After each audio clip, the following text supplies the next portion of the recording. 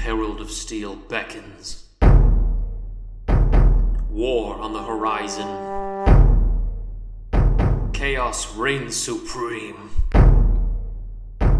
But who will save us? Beckons of the Herald of Steel is a 5th edition homebrew campaign. It is a high fantasy and old school flavored campaign run by me, the young Grognard, and my friends. Let's meet those friends now. I am Anthony Santiago, and I'm playing Norhill Hammerstone, Dwarven Fighter. I'm Jared, and I'll be playing Jarzak, the Orc Warlock. I'm Ryan, and I'm going to be playing Klika, the Goblin Sorcerer. I'm Veronica. I'll be playing Anton, the Human Cleric. While many prophecies are written, our story has yet to be completed. Follow us into adventure. Welcome back to the podcast. It is I, Grognard, the young Grognard, kicking it to you live with an episode of the Beckons and the Herald of Steel campaign with the adventure, the Herald, and the quest, the present. Truly a gift it is. In the last episode, our party woke up in a very chilly scenario, on ice, as it were, where they met with Taitiri, Saracilis. I mean, did we ever say the gender? It was a woman. That's Mama. 100%. You did, Don't worry. yeah. Yeah. For a second, I was like, wait a minute. Did I ever lay down that detail? Did I ever identify a gender of a dragon? Anyway, point is, you guys woke up on ice and then had a very interesting discussion about owing fealty to a thing that's, 20 times larger than you. Somehow, by the end of the conversation, Anton had managed to persuade the dragon into being not only good pals, but also to join the good fight as adventurers do. Anton really misses Glory Wake. That's kind of pretty well established. Party found a cave. They teleport home. The party return back to Enton to see how things have gone. Find that not only have the people of Glory Wake and the orcs of Gorgareth reached their destination, but Glory Wake has been smushed underfoot. And the orcs are restless. The people of Glory Wake are happy to see the saint. The dwarves are happy to see the saint. The dwarves are happy to see Mr. Norhill. Let's see. Oh yeah, turns out Margay and Starbreeze and Shariel, they all kind of went on a bit of a joyride, venturing far to the north to the castle, figuring that party not arriving maybe was a sign that the future was kind of bleak, hoping to quench or quell. That's a word that sounds like a word. To stop. There you go. That's a word we all like. To stop the queen, they decided they were going to jump in, take their hand at it, but nobody has seen the party return. And for that reason, our party meet up with the council, the complete council, find that the king of Azkaban is nowhere to be found. Instead, he's been chilling in his room, dealing with emotional damage. And instead, the steward is in his place. Steward, super weird, super sketch. And the party, I guess, go their separate ways to do a little bit of recapping around the city. But most importantly, Klika found a way into a wall, realized that that old Doom cheat code of no clipping was pretty sweet, except you don't really get much out of it. And instead, you find out that the steward is very aware of things traveling through Rocky Wall. And I believe we ended the last episode with Klika saying no. So if you want to just pick up the dialogue from that point when the steward basically told you to fuck off and you said no. It's really pretty sure Shakespeare actually wrote that originally. I think that was in Midsummer Night's Dream. No. Klika was walking away from the steward after they had been super condescending to her, and they just said, like, oh, and, don't try anything like that again in the future. And Klika said no as she was walking away. So that conversation's done. I Klika's was walking really out of hoping there. that could continue. Yeah, out of all the conversations Klika's been in. Okay. So I suppose at this point, since everybody's had their opportunity to do a bit of chit-chatting around, um, I suppose it'd probably be the evening at this point, once everybody's finished talking with everybody they have to. And it seems that the quest at hand is to go find Calla Sky, the Queen Garavar. the succubus there, and deal with this issue themselves. I believe we quoted off air that we're going to besiege a city by ourselves, and somebody said that's kind of what always happens. So I suppose we can get to the party reconvening with what they'd learned in their separate little conversations. I imagine the party will probably be meeting up at the tavern, which I can't remember. What was it, Anthony, that you named the tavern? What was it? The Succubusy? Is that what you officially The named it? Demon's Bane, we decided, Right. because we didn't actually remember what it was. It wasn't important. They didn't And remember either. it's canon now, and I'm going to remember that for years to come. The Demon's Bane. I think Norhill might have been drunk when he named it, and nobody really knew what he said when he was slurring. And so they're like, right, I mean, it did good. happen right after he shook off whatever horrific thing the queen was trying to do to him. So, right mind, maybe But not all there. I mean, luckily she's not going to try to do that twice. Luckily now I don't have an ability that I can that gives me a second shot. Again, I suppose it's evening and the party reconvene at the tavern. I don't know how you guys would like to reconvene, but I know Jarzak was busy tooling on the orc grunts and showing them why you're in charge, so I'm sure that was exhausting in its own right. If it's not super late, Klika might go see that painter now. I Well, don't okay. know the next time I'm going to be in Quarrydale. How mad would you be if I said he died and That's he never fine. finished it? That's the kind of gameplay everybody loves. Okay. So yeah, we'll say you kind of sneak over there and you find the relatively nice home out there in one of the far northern districts in the city of Enton. And once you enter the place, you can see that the old lady, his wife, greets you warmly and is very surprised to see you, but has already very clearly heard word of you guys being back here in Enton. And she mentions that her husband has been downstairs continually working on the painting, nearly nonstop. And she kind of chuckles about it as if, like, the old husband wife thing of, like, man, I never see him anymore. He's so busy down there. And he's just like, yeah, I love my vacation in my basement. Meanwhile, there's just a literal war taking place. Anyway, leave it to an artist. Yeah, Klika will head down to his workshop Okay. to go see what's up. Very well. So once you go downstairs, you can see you kind of startle the guy as he's standing down there, but he hears you coming down. He turns around, he greets you pretty warmly as well, by name. And what you can see behind him on the wall, the large mural that is I mean, I'm trying to think about how actually big this is because I feel like in life when we think of paintings, we always imagine them being way bigger than they actually are. So it's like this is probably like 6 feet wide, and that itself is immense, right? So you can tell why he's not finished with it even now. But very clearly, it has the party as well as the extended friends of the party, even Starbreeze. Um, but yeah, so he shows this to you. It looks, for all intents and purposes, I mean, it looks immaculate. Again, it's not complete, but like it's beautiful rendering. Probably brings a little tear to Klika's eye. Yeah, I mean, if it's not done yet, Klika will just walk up and just admire how good it looks so far. Um, I'm really glad that you're okay and that you're still able to find time to work on this with everything that's been going on. With that, he says, "Well, I'm definitely too old to be contributing much up there, and I figure as long as I can do something to boost the morale of, well, your party, I suppose I can do just that." Well, Klika and her friends are gonna be going away again for a while, but hopefully next time we're all in town, we'll all be here and can look at it together. With Uh, that, he grins and he says, "I'm afraid unless you're going away for a long time, which I hope you're not, it probably won't even be done then. But I promise I'll try my best."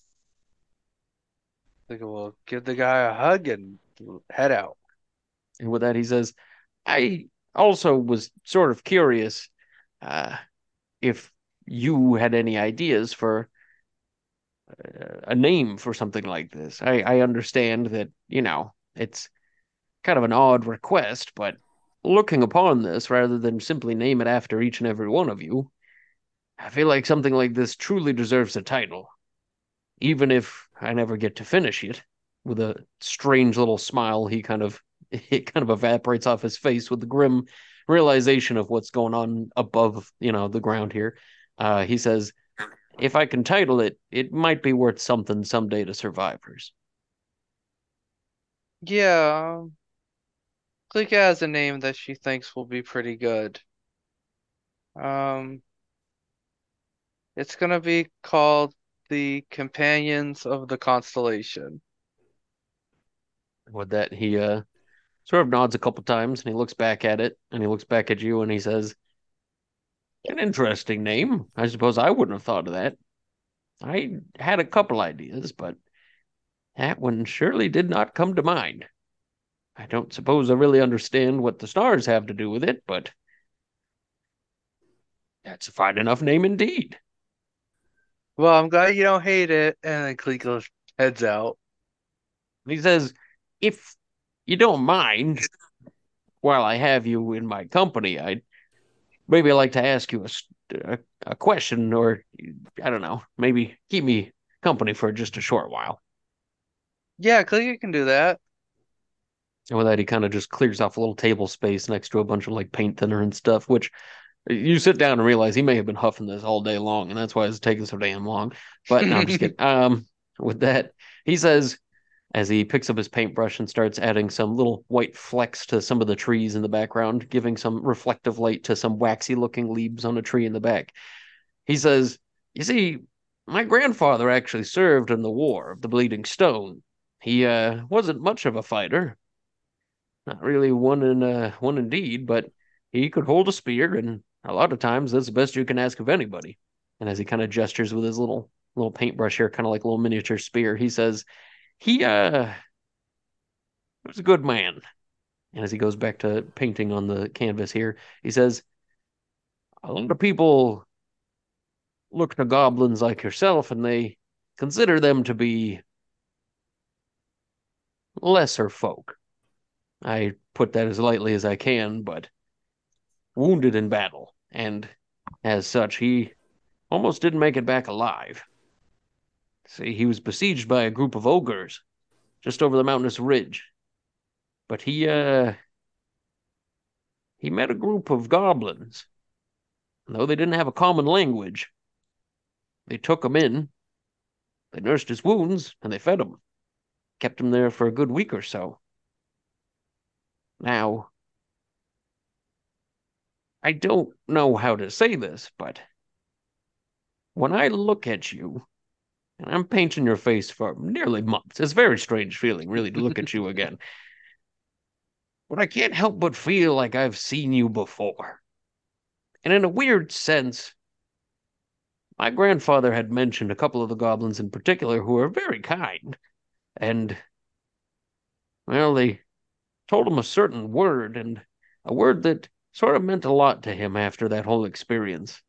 You know, his own companions, the soldiers, left him behind.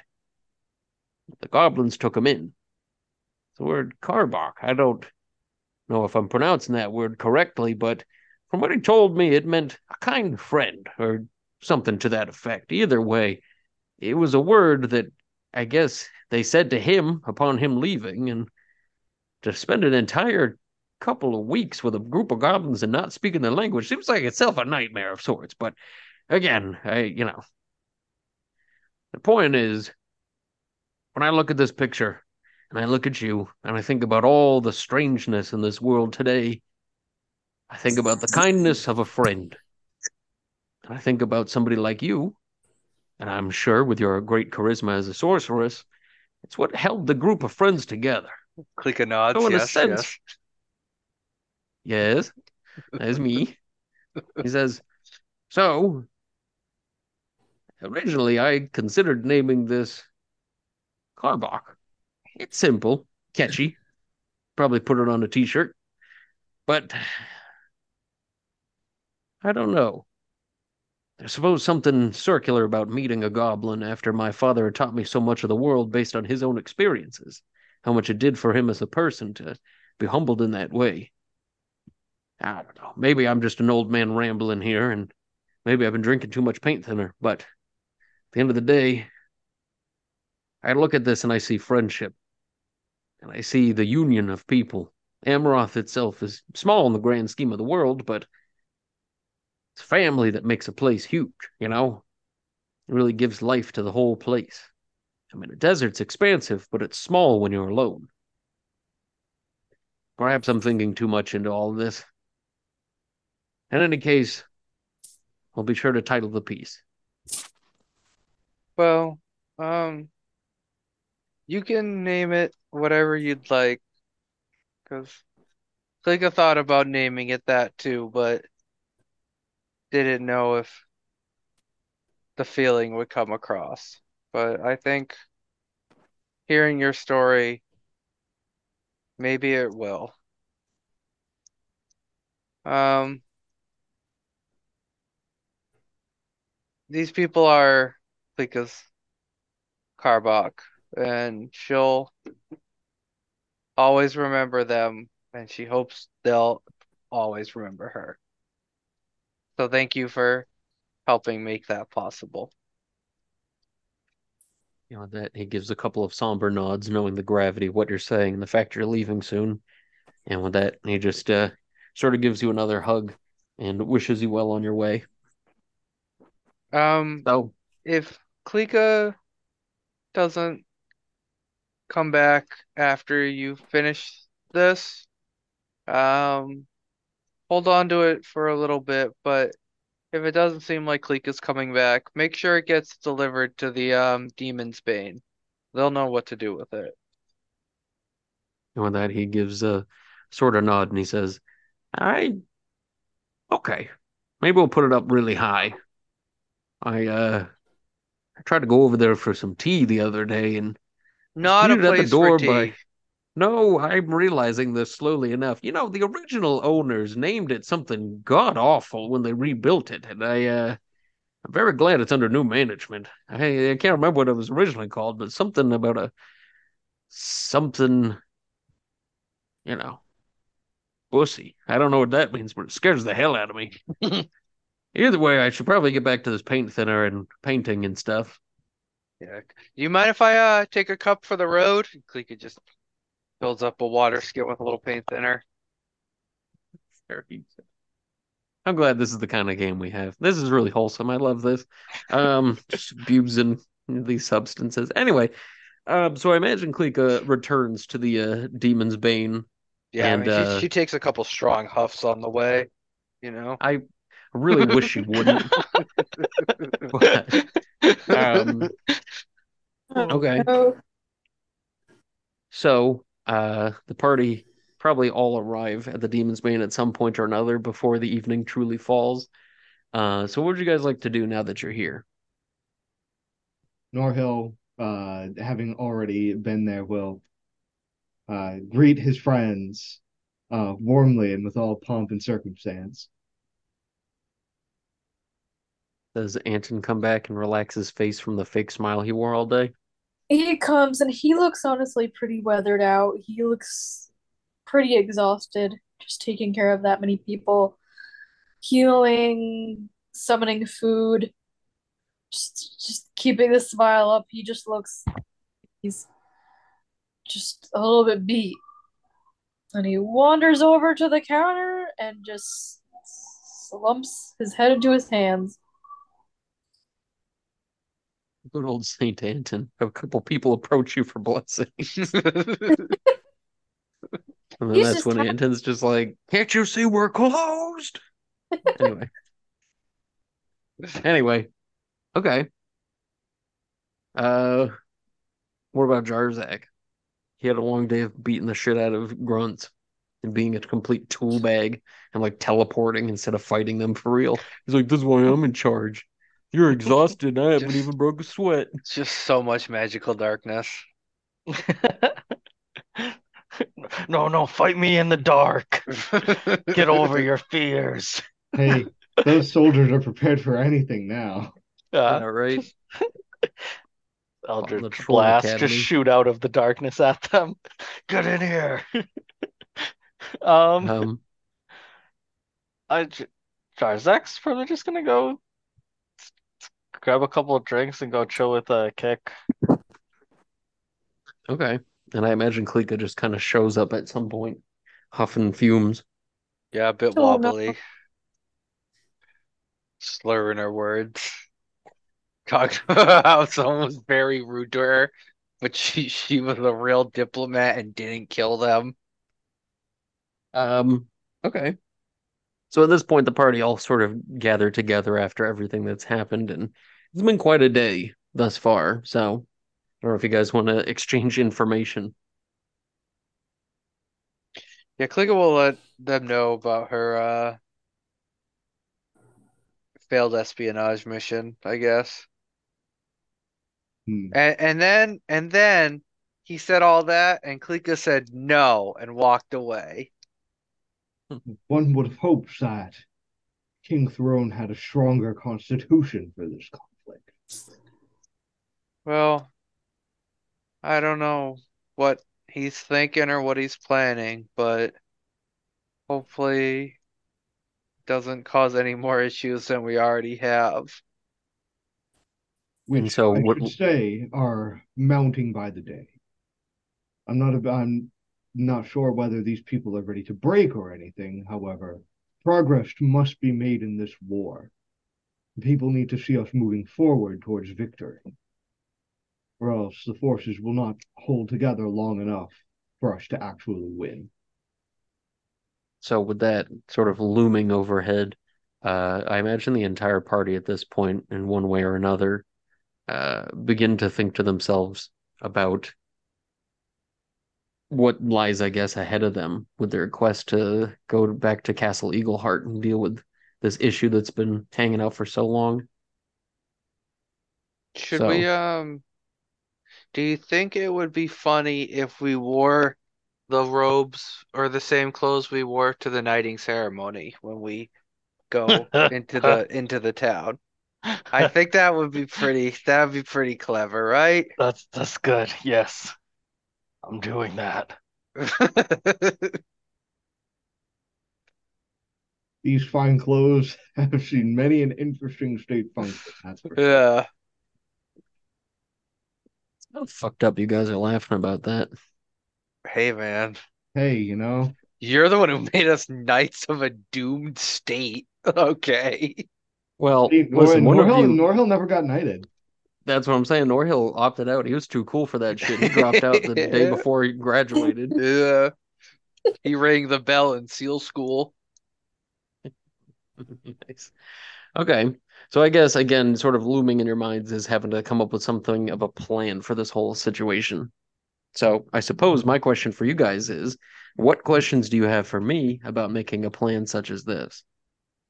Can we try and track down the brother sister monks that ended up inheriting that fort by Coopersford?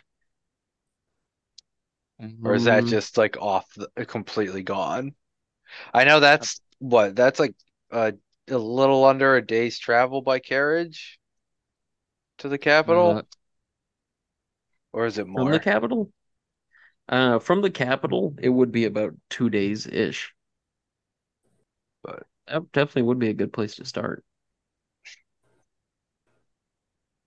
The question is, if those two are there, and what has happened? yeah, I mean, just thinking because they were technically, shadow assassin monks, so they infiltrated the capital once. They might be able to get us in again,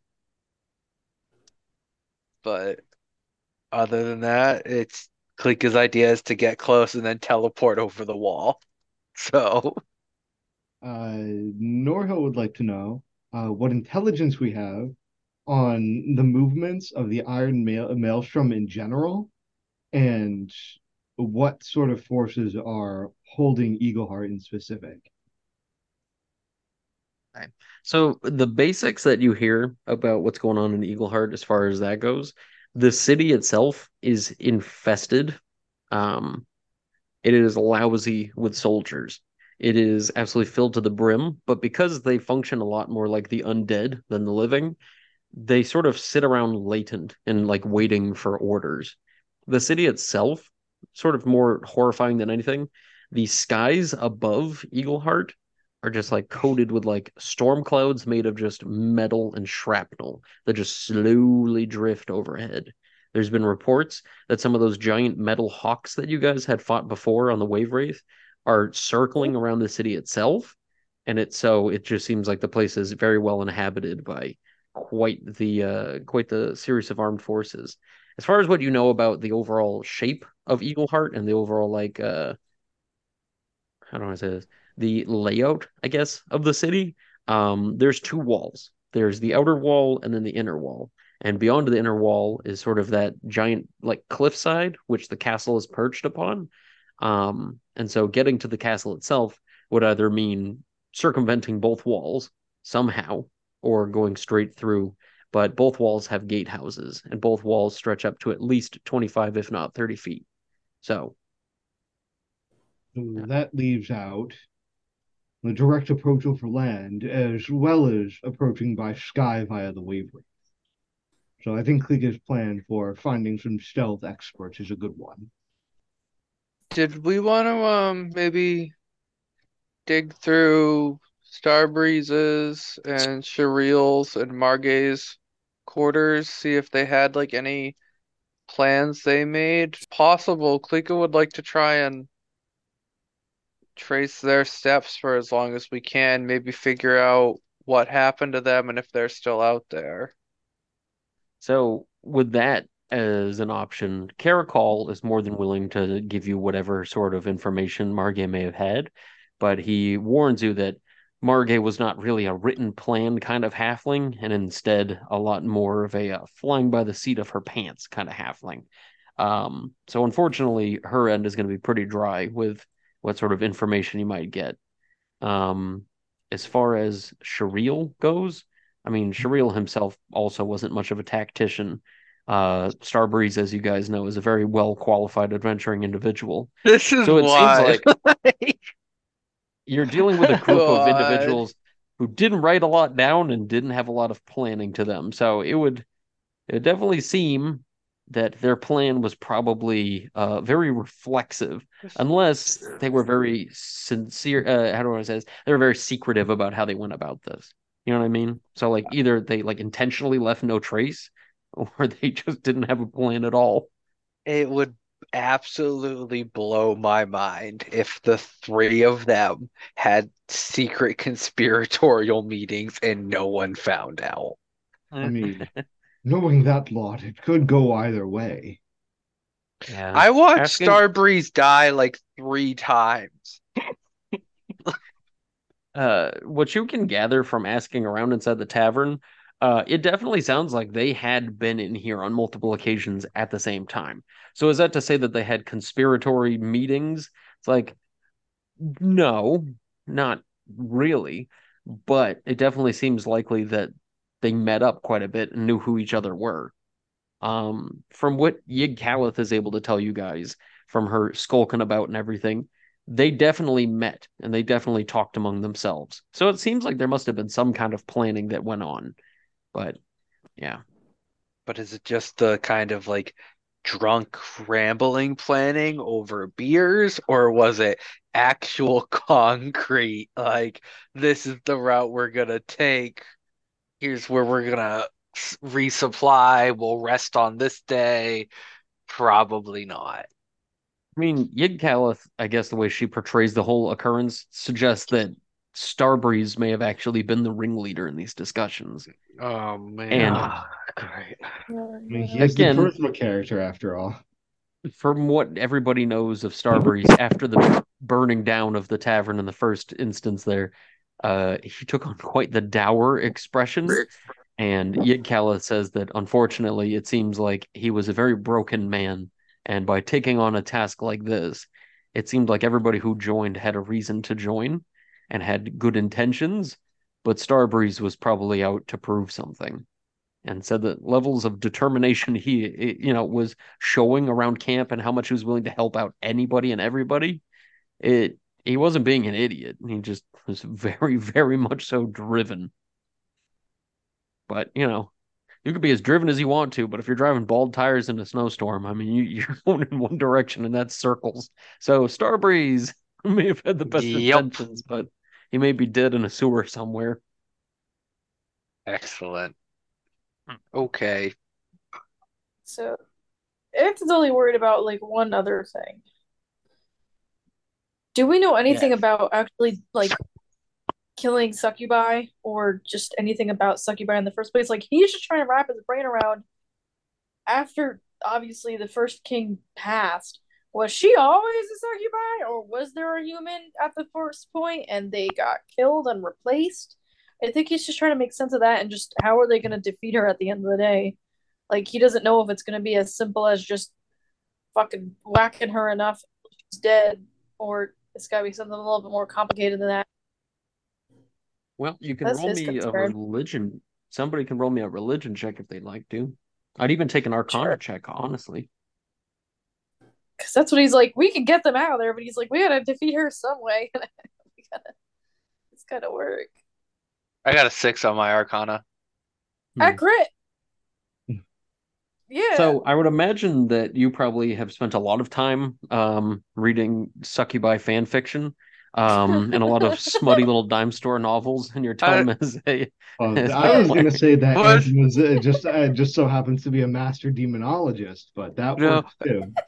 was Anton did Anton take a vow of chastity? Because if so, that would check out. That's hilarious.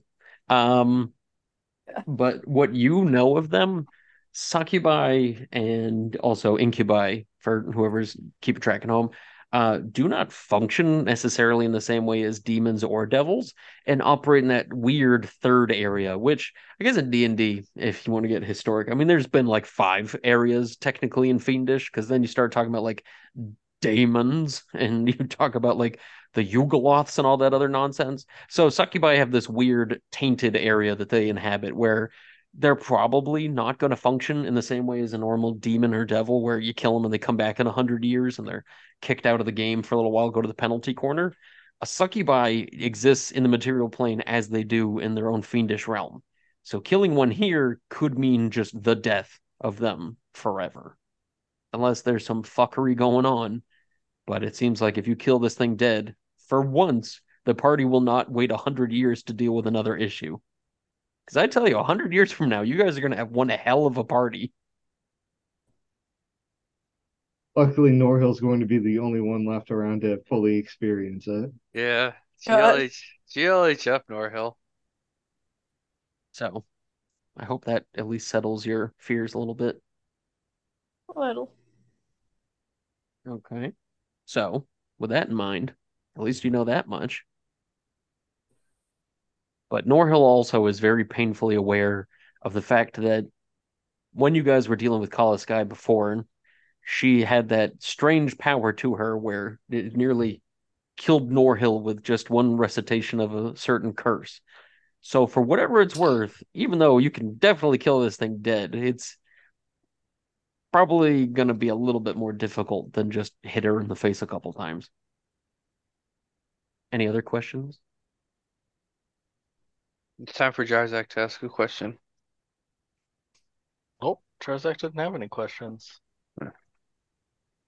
Garzak's Okay. just ready to see his queen again. Yeah. So geographically speaking, because I know nobody else has the map burned in their head quite like I do, the area where you are in Enton is right on the coast of the Arenstar Ocean, which is the same coast that Eagleheart is on. Eagleheart, by the ocean, if you were to take a boat there, would probably only take you about 2 days, if the ocean was being favorable, which it never really is. But beyond that, the Keratos Mountains sort of bisect the land between Corriedale and the rest of Amaroth. And so either crossing the mountains is one option. Attempting to hug the coastline and walk that way is another one. Traveling across the ocean is another one. By air is another option. And another option would be to take the long road past Dustwind and loop it all the way up north to Eagleheart, which itself may be about a 2 week journey. Well, we certainly don't have 2 weeks. And it sounds like they have the city pretty well fortified. I think our best bet will be to follow the coastline north of the Akaratos Mountains and come at the city through the wilderness. Technically, there is one other option. Technically, if the party wanted to, they could probably go through Goggleglint, the gnomish colony there, and then they could probably find their way into the Underdark areas below Bolt's Crag Peak. And from there, they'd be right up on top of the mountain looking down upon it. So, if the party want to, for some reason, travel to Bolt's Crag again, that's also a shortcut. How far is Boltzkrag if we took the Wave Wraith?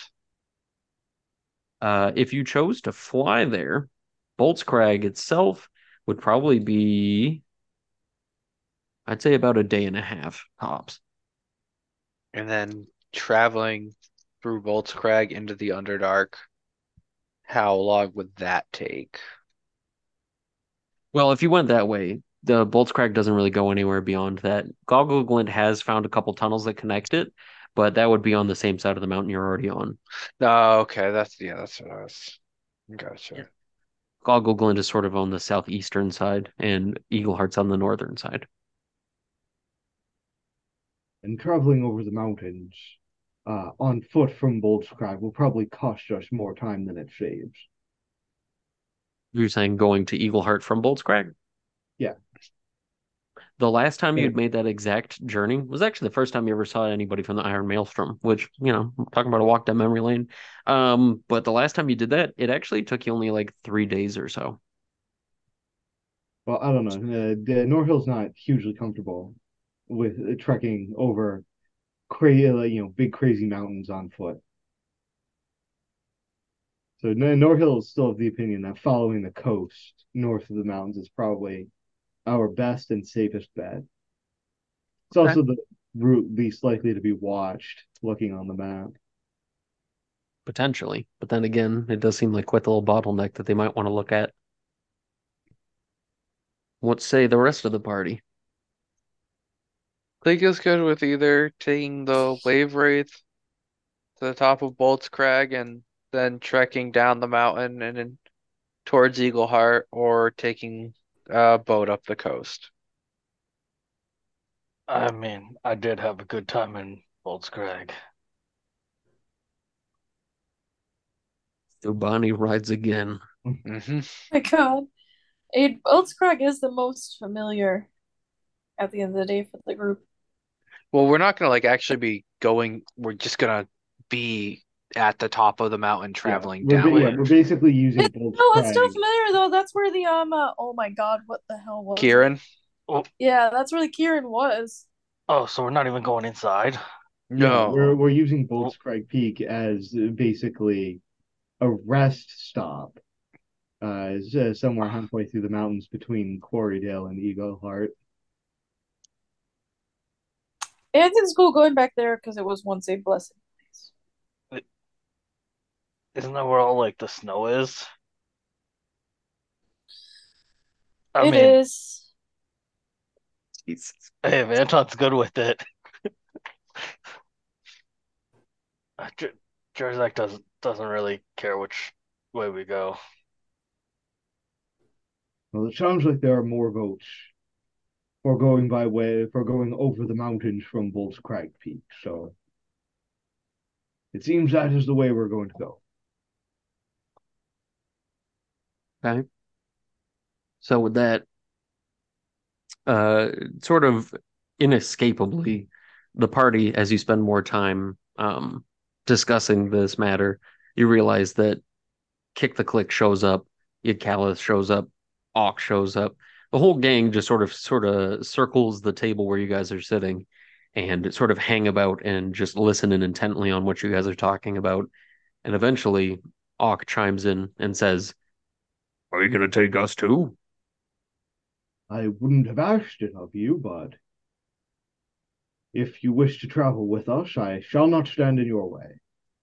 It And so It's would with be that, dangerous, not only because we are traveling deep into enemy territory, past at least half of the Iron Maelstrom itself, but at the end of the whole journey is a dangerous demon witch. Auk just kind of like looks stunned by this and says, "Oh, she sounds ugly." uh Oxy is horrifyingly beautiful in the most dangerous, deadly, awful sense of the word. but Well, they- she's already Jarzak's girlfriend, so Not anymore. She hurt Kick. She's done. that's really big of you, Jarzak. Yeah, I hold Kick to a higher standard than her. It's Kick just actively eating a live animal. damn, where did you find that? He just sort of like clicks back at you and says floorboard. It's a wombat. Ah, There's one very angry giant you're gonna have to deal with over that. Actually, technically that was a hill troll, which yeah, anyway. But yeah, okay. And so with that, Yig-Kallith just kind of steps forward and says, "We wouldn't feel right if we left you to your own devices on this. And if you are traveling into enemy territory, we'd rather take all opportunities to help you while we can." It'll be really good to travel with everybody again. And you guys can meet Swiftbolt.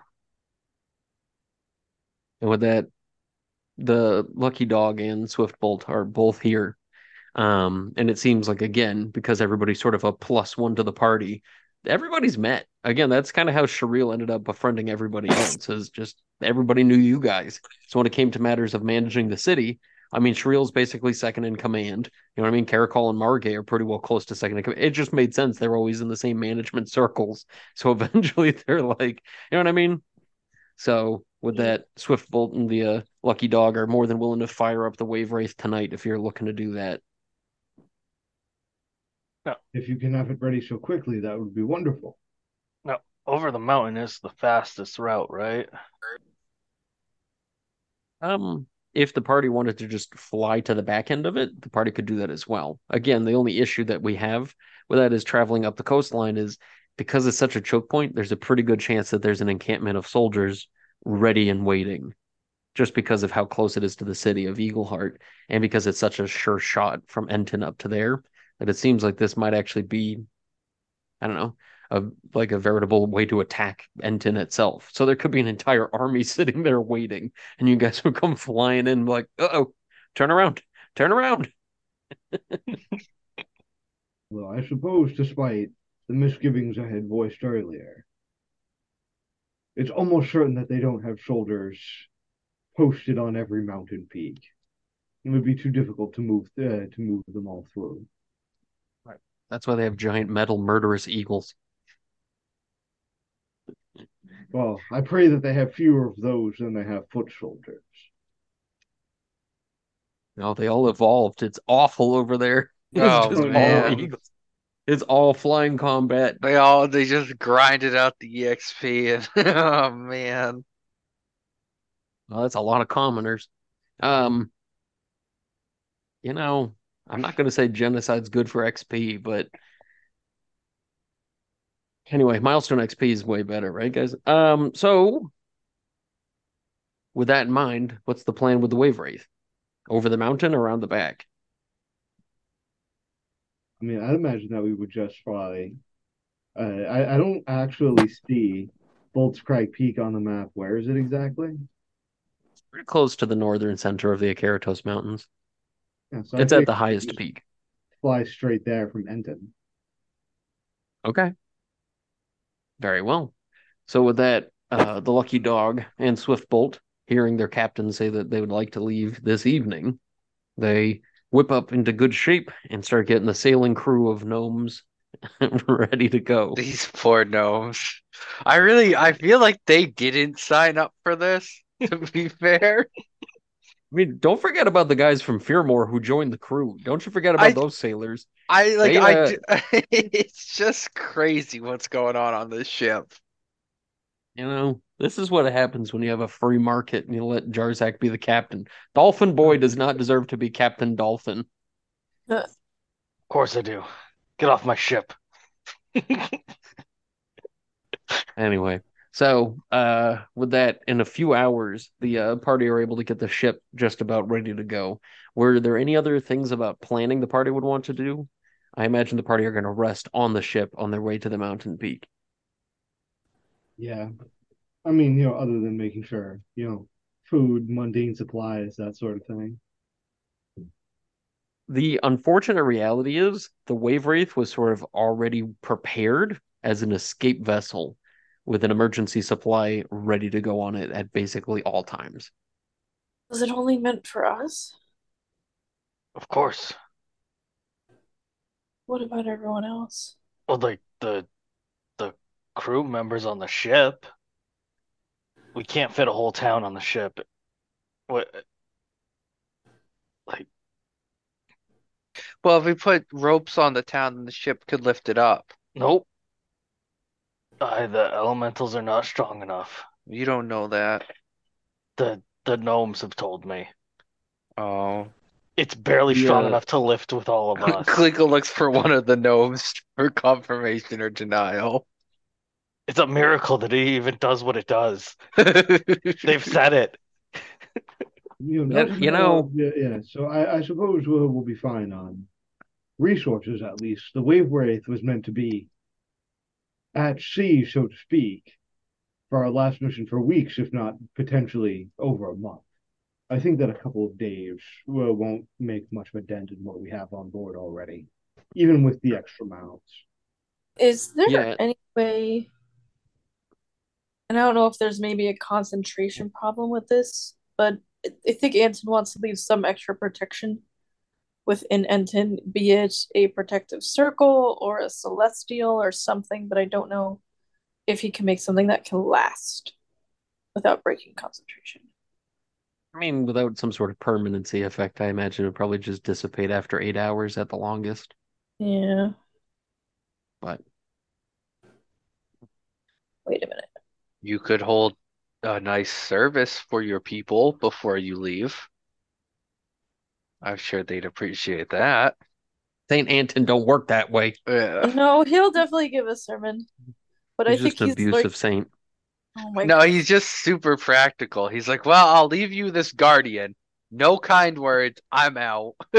Why Guardian's does it look like a giant candle? What the hell is that just thing? floating there. Whoop, whoop, whoop, whoop, whoop. They're like, run Ooh, away. if Anton is going to hold a quick service, Norhill would like to locate some weavers or embroiderers or whatever, so that he could also unveil the party's banners. Oh yeah, Party did Jarzak banners? ever find his banner? He sure did. All The right. orcs carry those things around like beach towels. They are so proud of the blood throne. The banner is just a stark either white or black or gray with sort of like a negative version of the throne itself and splotches of bright red paint all over it, very unceremoniously. Yeah. Norhill would like to reveal a new banner for the halls of silver and steel, where it's got the Silverstein capped by the helm of Steel brand. I assumed it was going to be a chibi of some sort, but Nope. okay. It's a Dakimakura. Oh no. Okay. I imagine Anton doesn't have any sort of a banner of any sort other than carrying around the lantern. It's just the lantern. Anton's too practical for that. He's like, I find banners to be too flashy. They'll know I'm there. Like, I don't need a sign. And then Like, Klika just has, Norhill puts one out for him anyway, like a big oil lamp on a pole that you can carry around. yeah, Klika just debates going back to the painter, canceling the project, and just having an embroiderer do it on something she can carry around. carrying around the wombat flag. Like, why do you have a wombat flag? Like, the people of Sulfide really resonated with me. I decided It's I to would. remember my dog Shalt always. That's sad. I'm getting that Um, dog back someday. okay. And so with that, with banners held high, the party began to march their way to the vessel. But did Anton have a particular sort of uh procedure he had for this little gathering, the service, as it were? I feel like he would just want them to know that they've made major sacrifices, major changes within their lives to keep Glorywake still about, and he's going to do everything he can to make sure they do not have to move any further, and that they will return back to their place one day when he returns, and to keep hope and faith that they're not going to fall to this being. That Glorywake will still stand if there are hundreds of them or only one. And with that, somebody yells out from the crowd gathered and says, "Walk in the light." Anton shouts back and says, "Shut the hell up." You don't have the talking stick right now. Oh my god. Just the pole with the lantern on it. No, I feel like he'll just say yes, the light is the path, but make sure to see where you're going. And so with that, the crowd gathered. I'll tell you what, why don't you roll me a charisma check on that one? You can, I don't know if you have a social skill you'd like to pair with that, because intimidate feels a little wrong, No, as I well as don't think deception. it's But the right one. walk in the light. Like, Jarzak would have okie been dokie rolling then. deception. Yeah, right? Could this Like, be a performance? No. would this be an athletics check if I like just Could run it in be a place while performance I tell check? them? Would a performance make sense or no? No. Should a I mean, persuasion check make yeah, sense? I mean, that's why I'm saying, like, if you have a bonus you can add to it, like a persuasion, I'd let you do that. But otherwise, I'd say you could just roll raw on it. I think I'm just gonna just do a straight charisma. Sorry. Yeah, it's a little bit funky. It's a little bit funky. No, I'm just gonna do it as why is this being silly? It's not saving throw. He's a little bit funky. I'm just gonna do I'm a little persuasion. bit R&B. That's how the song goes, right? I got 11. So that people are, how do I say this? Not necessarily moved by what you have to say, but this was a political speech that had to happen. A leader had to address the people, and for that, nobody feels particularly moved by it, but people have a level of solemnity, and it seems like Anton did the right thing by addressing them. Everyone remembers why they never really stayed awake through Anton's Sunday Mass. Anton did uh, not choose to be a saint. He has no idea where this designation came from. And very good. Um, He did not choose to okay. be an inspiration to these people. So with that, Jarzak's only real goodbye that he gets from the orcs is quite a few of the rowdy band of orcs ask if they might be able to come along with you guys, but it seems like the second in command here, Agorak, just tells you not to do such a thing. Yeah, no, Jarzak would also tell them no. Just and he's just gonna be like, "You guys, you need to be ready." And just like gives a Right. nod to Agarat and heads out. It's great, like holding Yeah. the banner of the orcs up as he walks away. It's very heavy for him, so it's a hollowed out freaking. Anyway, okay. So the party make it to the vessel, and at about midnight, when the moon is its highest, the wave wraith takes off, flying to the north and to the west to reach the Akaratos Mountains. In this time, the party are able to get in a full rest. And I guess at this point, I know this seems like a weird place to do this, but I don't think we ever actually went over our level up that we did after the quest ending, did we? Oh yeah, we completely forgot about that. So, did anybody have anything important happen during their level up? Now Nope, that we're Ant's what, boring as level fuck. 18? Wait, what? No, Oh, we are 18, we nice. are level 11. Level Uh-oh. 18? Don't confuse everyone. I may have scaled this adventure a little bit. I'm sure you guys will be fine. Challenge ratings don't really matter in D&D. Norhill attacks 3 times every time he takes the attack action now, so Swag. that is potentially 6 attacks in a round. And you cracked triple digits of HP. I did. I have 107 hit points now, finally. Klika must have what, 120? 112. That's so depressing. Good old charisma characters. Anyway, did anybody else get anything fun? Nope. Well, all Fucking of nope. Klika's cantrips do more damage now, so that'll be exciting. And I learned my first 6th level spell, which Anton and Jarzak should have learned as well. I was 6th level. What's the 6th level spell? Klika got Scatter, which is it's kind of like Dimension Door, but I can choose up to 5 creatures within 30 feet of me and do it. So it's not like a super far range teleport, but I can take 5 creatures to a space I can see or an unoccupied space within 120 feet of me. So just So epic dimension door. Okay. yeah, Nice. which Did Anton pick out a cool 6th level spell? I just picked out heal. That's Nice. useful as Man, I fuck. mean, we probably need that more than anything else. All the other Okay. spells were cool, but I was like, this is just Anton's personality. Heal bot. Yeah. Okay. Did Jarzak get anything cool? Uh, Charzak got his Mystic Arcanum, which allows him to do a 6th level spell, but it's a long rest to reset. Um, and he got Soul Cage.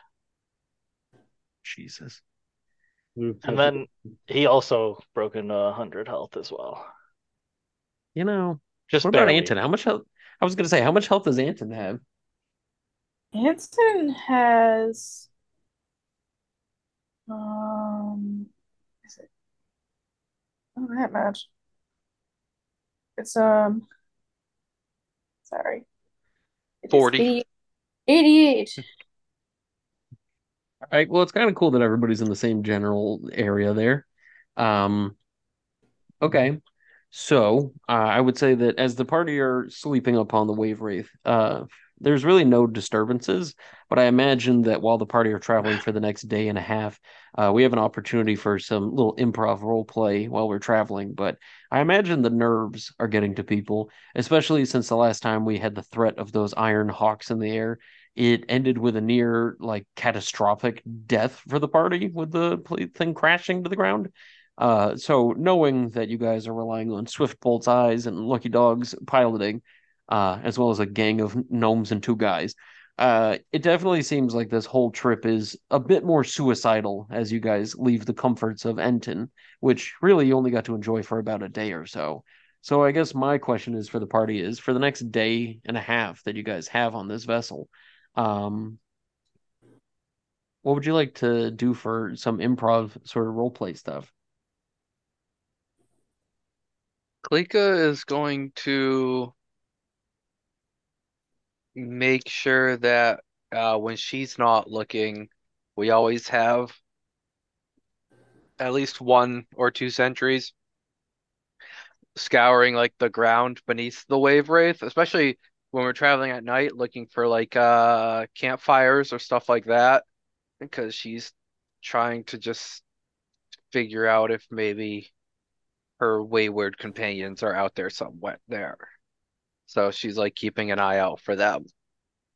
Um, during the day when it's less obvious or tree cover prevents it, I guess she wants to catch up with the people who are traveling with us again. Like it'll be nice to actually talk with Eucalith and Auk and Kick the Click, all them. Okay. I mean, it definitely seems like this is wearing on them as well. And when you speak of having sentries, it definitely seems like it's these guys who are going to be doing the sentry work, feeling one most responsible for finding them. But you can also tell that the guilt that at least Yig Calith, I guess, being the most capable of guilt, as the most intelligent of the three listed companions here, it definitely seems that it's evident that Yig Calith feels sort of responsible for them leaving. And so volunteers to stay up until the very wee hours of morning, a sentry over the side of the vessel. But um, yeah, they definitely all have a very determined energy to them, and they definitely seem very obliged to be helping, but they don't seem to be happy about any of this. Anybody else? Throughout the whole trip, Norhill is probably pretty on edge. Like when he's not actively, sleeping because he simply must. He's always fully armed, fully armored, ready to go at a moment's notice. Okay, fair enough. What about Anton? Anthony's just trying to come to like terms of like what it actually means to be a saint. He might die, and they're really gonna call him a saint, and he really just I think he's really trying to think like what does that mean? Why is he a saint? Just because he can protect them? Like I think he's just a little bit Have you he's still very unsure of his leadership for Glory Wake. He cares very much and he wants to protect it, but all of a sudden being like the last one in charge has makes him feel very Anton inadequate. has Anton ever thought about like putting any of these thoughts into like writing or anything in case like he doesn't make it back? Can Anton write? That's a better question. Yes, he can. That's a powerful question. He's got to be able This to write. this isn't Read. 3.5 where there's literacy mechanics. Everybody can read, right? He can read. Um, Imagine being able to read but not write. I don't know. I don't know. I feel like he's like kind of getting weirded out by it. I feel like he's like everyone's calling him saints and he's doing blessings, but he's like, how is this any different than what I did a year ago? And he's like, how is this any different than what I did a year ago? And when he thinks of if he writes this, he's like, people are going to think of this as scriptures. And he's like, this is just me writing my thoughts. So I think, like, I think this is just it's intimidating him a little bit. He doesn't understand it. He doesn't not that he doesn't feel he deserves it. He's just kind of not understanding why it even started in the first place. He's like wondering like where did the sainthood even come from? Who made this decision? Just Dwarves did. Anton just having literal miracles performed and then speaking with literal deities and being like, why would they think that I'm of any deific importance in any way, shape, or form as you turn mud into literal sustenance and save people on multiple exoduses? Like, why are they looking at me like I did something good around here? He doesn't see it like that. Carrying What around the literal symbol of his faith, like uh, everywhere he goes. the difference from a year ago is your god actually talks back now sometimes. Funny part is that Anton leaves his god on red. Uh, Like, that's the worst part. And I'm schmoozing with a different god just because he felt like it. Sort of casting water spells now. You're like, yeah, so what? My faith is a little complicated. Whatever. I also like thinking that Anton's memoirs would come with like a painfully descriptive like forward that's like, this is not scripture, okay? yeah. This is not biblical. All right. I'm just confused with how I feel. Don't read into it. If you do, you're a dick. And you just make that like the watermark on every page. I'm just And like, then, people reading it in 50, 100 years. Wow, St. Anton was so deep. I wonder what it means. Eventually, the first page saying that got torn out, and so everyone's just like, "This is the scripture." Also, every third chapter is Oh just bread God. recipes. Just sourdough in the margins. Ugh. It doesn't even have binding. It's just dough. How to keep us Um, through the hard times. Santon thought ahead. the ever Longest rising chapter dough. in the book, Winter and Why It Sucks. Like, and it's just written in a very I like think comedic, like roaster kind of way. Just like, and another thing, I can't feel my fucking toes. What the shit is that about? Fuck you, Snow, idiot. Like, I can't even drink snow. What good are you to anyone? his biggest thing is just at this point, other than the high priest, I feel like he just wants to meet another cleric and get an idea of like, is this normal? Like, I don't know. He doesn't think that this that like he's like there must be other clerics who could do this, right? Right? Surreal, the So, true he cleric. doesn't know. Maybe he has a lot of questions. Oh, just Uh, avoiding taking responsibility. I mean, that's like the crux of this. Let's be honest. very good. Um, okay, did Jarzak have anything fancy he wants to do? No, Jarzak's just gonna be captain in the ship, acting like he's running the show, and we all know it's just Lucky Dog doing everything. Yeah, but Jarsak's the guy with the big hat, so Yeah, Jarzak puts on his big hat and stands behind the wheel. I like Uh, thinking that you literally have a big hat that you take out just for this purpose. yeah. Like the orcs have never seen you in it because they make you like look like an idiot, so you only take it out on the ship to impress gnomes. hey, that's what it means to live in a multicultural world now. Are we flying our banners off of the giant sword that we have attached to the front of the ship? Because I don't want anyone Absolutely. to forget that that's also a thing. Jarzak definitely forgot that was a thing. So I guess You he'd guys just be at left the it wheel behind. looking out front and just being like, that does look sick. Very well. So, at a day and a half, the party crest the mountains, Keratos, and reach Bolt's Crag Peak.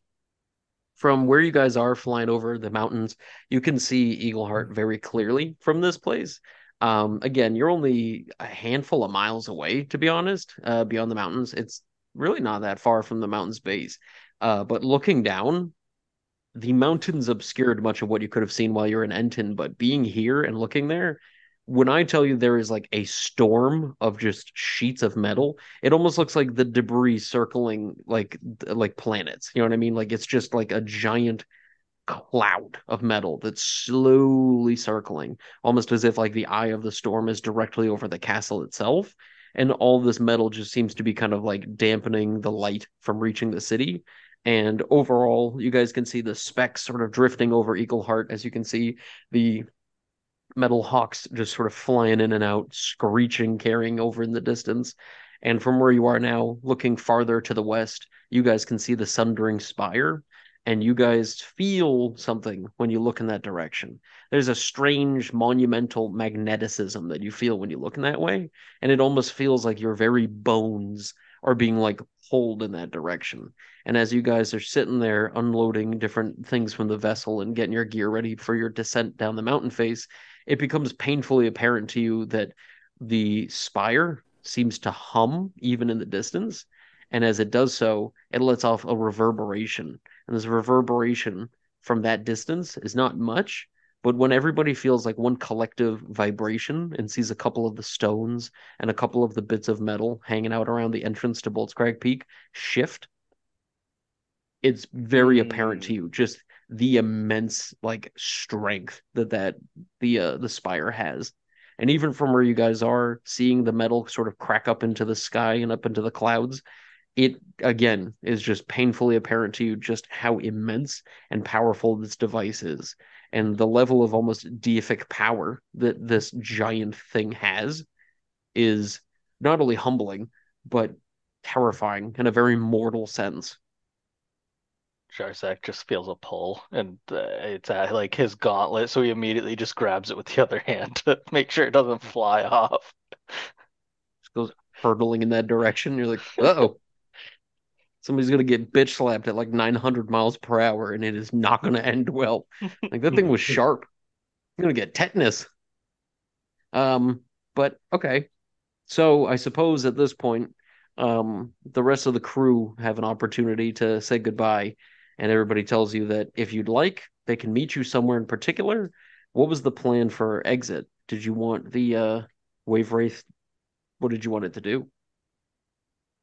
I mean, we can teleport back to Enton, so probably just have the Wave Wraith meet there, assuming You Klika can Yeah. doesn't teleport. die.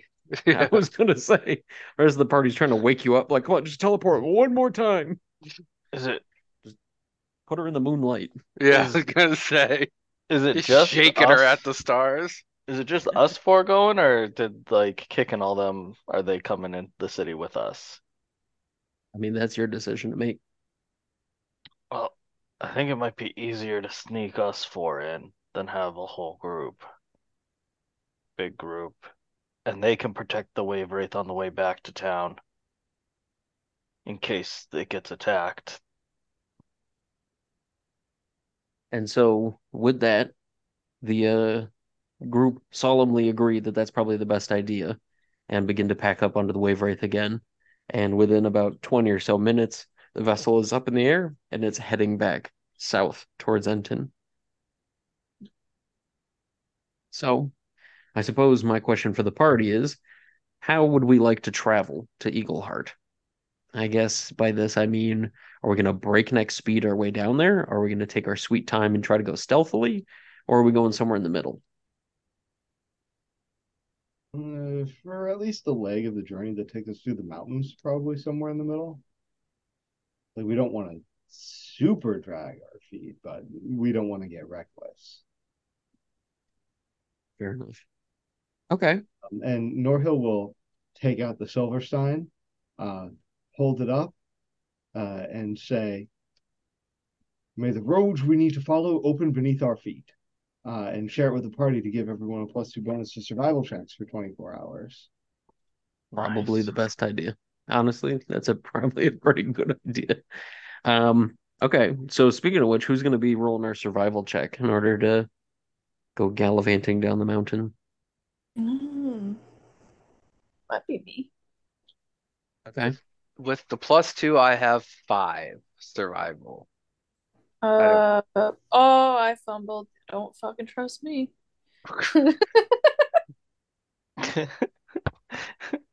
I think when Ryan said that, he was trying to figure out who had the He better just, odds. he just Yeah. starts to slide down the mountain. He just so you got the slides down fumble. the hill. Yeah, What's Anton's All right. bonus? it's a 4. With the Okay. +2, The plus with the +2? we just got a +2 from Anthony from Oh, I Norhill. feel like it's a 6, So Anton's but would I be the fumbled. highest. Yeah. So as the party begin their trek down the mountain, following the same general path they did before, Norhill, being a dwarf, has a very painfully good idea of where they're headed. But Anton in the front starts to direct the party in a different path, suggesting that he knows the truest sense following the sun as it sets in the east. Um, Oh my god. but unfortunately, as the party are traveling in this direction, they find that they've sort of looped themselves into a bit of a crevasse. And instead of finding a shortcut, realize as they reach the bottom that they're going to have to scale their way out. Um, Either that or backtrack a few hours. So, would you guys rather attempt to athleticize your way out, or would you like Jar to backtrack and spend the extra hours? Jarzak just looks up and like shakes his head and casts fly. Very good. As you cast fly and the party begin to float, you hear the sound of something cutting wind, and as it does so with that noise overhead, you can hear a screech as if rusty metal on metal and hear the sound of something just cut straight through the air like a fighter jet. And as you guys are slowly floating up through the crevasse, you can see that you just missed what appears to be a couple of those iron hawks as they go flying in the distance south, perhaps towards where the wave wraith has been flying. But judging by the fact that it's been a couple of hours since you guys left the vessel, they could be flying towards Enton. They could be circling the mountains, or they could be headed towards the wave wraith. Everybody's currently flying, but what would you like to do? They're headed towards the wave wraith. We should stop them. We left our people there to protect the wave wraith. We have to believe they can handle this. How many hawks were there? You Two? guys fought two before and nearly lost the vessel. Oh yeah. But Kick the is wave much wraith is stronger than already us, so should be fine. How far away are they? the vessel is about 2 hours away now. And those hawks themselves at this point, as you guys are talking, are probably about 500 feet away. Ah, shit. Maybe Can we we send should. a message to them, giving them like a warning? You could. I do it. Wait a minute. Do Okay. I have message prepared? I don't think I do. I do not have it Oh prepared. no.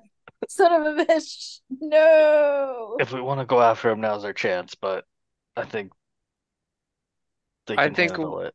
I think we should try and stop them. There's no reason to put everyone in danger if we can help out now.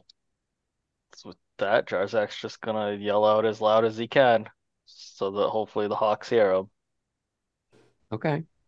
Hey, you pair of rusty spoons. We're the ones you're looking for.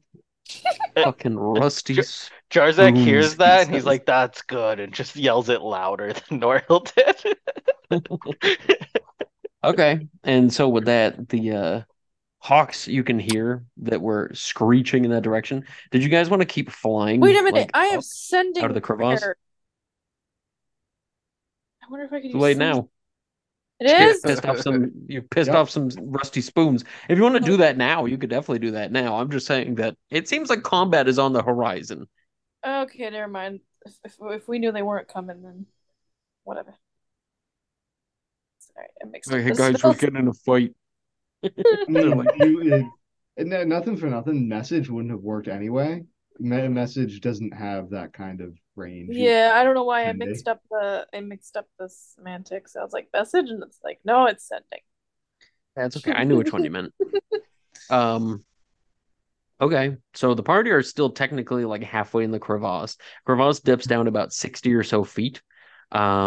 And the ledges climbing back out of it are pretty steep, but luckily above you is a series of ledges. So my question is, the party are going to be able to reach the top of the crevasse by the time you guys yell. And I suppose my question is, where would you like to go, or what would you like to do? Norhill's going to stand on like the edge of the crevasse, so that it looks like you have feet on the ground, rather than actively flying. It's probably the best way to go about that. Okay. Did anybody else have any sort of preferences for where they would like to be attacked from? I mean, climb to? Jarzak's gonna hide out just slightly down the hill so they can't really see him as easily. That way he hopefully won't be targeted and break concentration. Okay, good thinking. Yeah, I mean, if we're all gonna try and maybe fight mostly on the ground, Klika will land for now. That way Jarzak doesn't Oh, have to worry so much. yeah. Would Anton like to do the same thing? Yeah, I think I'll try to make sure he's like in range of anyone, and depending on how much damage we're gonna take. We're gonna take some damage. So I would say that the overall layout here, they're sort of like stepped ledges going down the mountainside, and Anton attempted to lead you guys into a bit of like a more steep dip down, the crevasse being sort of like a wedge shaped kind of little canyon-ish thing. But the problem is the canyon-ish thing took like a severe turn and ended with like a butt crack at the end of it. So it's like there you thought you were saving yourselves a lot of time, but realizing like how steep it was, there's really not much you could do about it. So technically the ledges you guys are going to be standing on here are probably about 20 or so feet wide, and they kind of reach in like a crescent shape, sort of roughly in a flat kind of incline, nestled around like the topographical kind of dips to the mountainside. So there's not a lot of space to stand here, but with the mountain at your back, it definitely seems like you've at least cleared off a little bit of space from where they could attack you from, if that makes sense. Um, okay. So in that case, like I said before, they're about 500 feet away. And it's going to take them about 2 turns to get over here if they're hauling ass. But it seems like you guys yelling definitely diverted their course, and they definitely seem like they're heading in your direction. I'm trying to recall from our last fight. Was there anything that specifically weakened them? Weakening them, not so much. You knew that they were resistant to most melee attacks. They were definitely, because they're constructs and not really living, they're immune to quite a many things. Um, Did we but find out if they were immune to psychic damage? That's what I need to know. they unfortunately are. Excellent. All right. So, Which is it's good because, even mindless undead like zombies aren't immune to psychic damage. constructs, on the other hand, Yeah, they're built different. really are. And so, the only other thing you know is that these things can hurl shrapnel at you guys, like their feathers just go whipping towards you, and those things hurt like a motherfucker. That and they had a certain screech that kind of stupefied half the party a couple times and almost Did had them they, falling off the vessel. So, did they also try to pick us up too, right? 100%.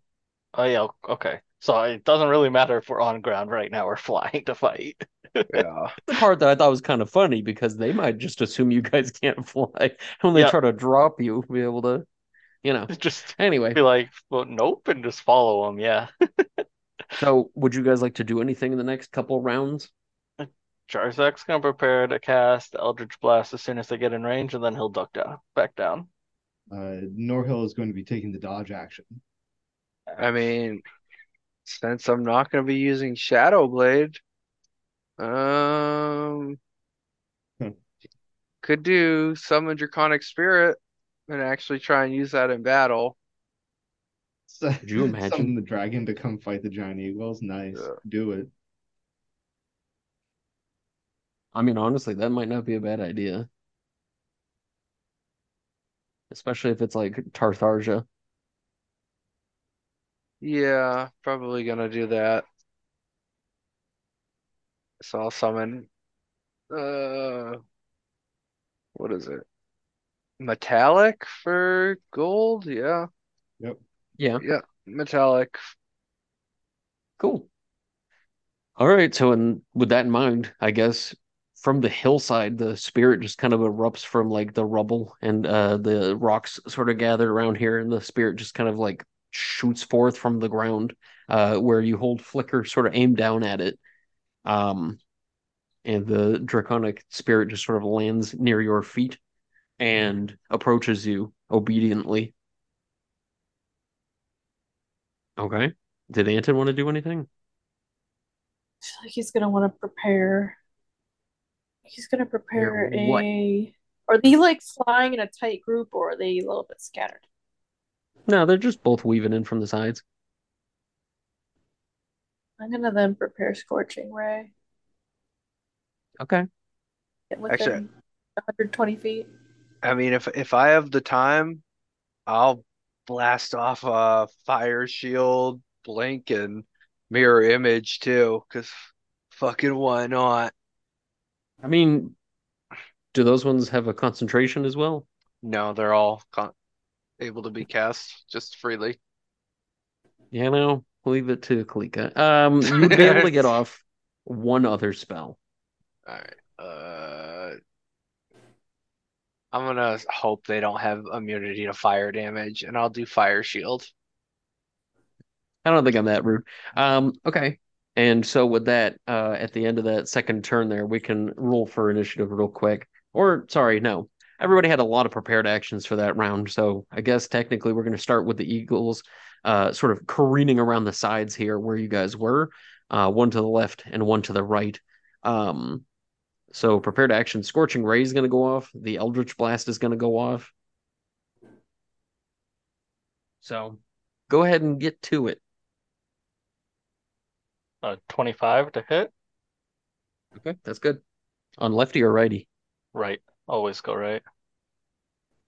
Even when you're trying to kill it.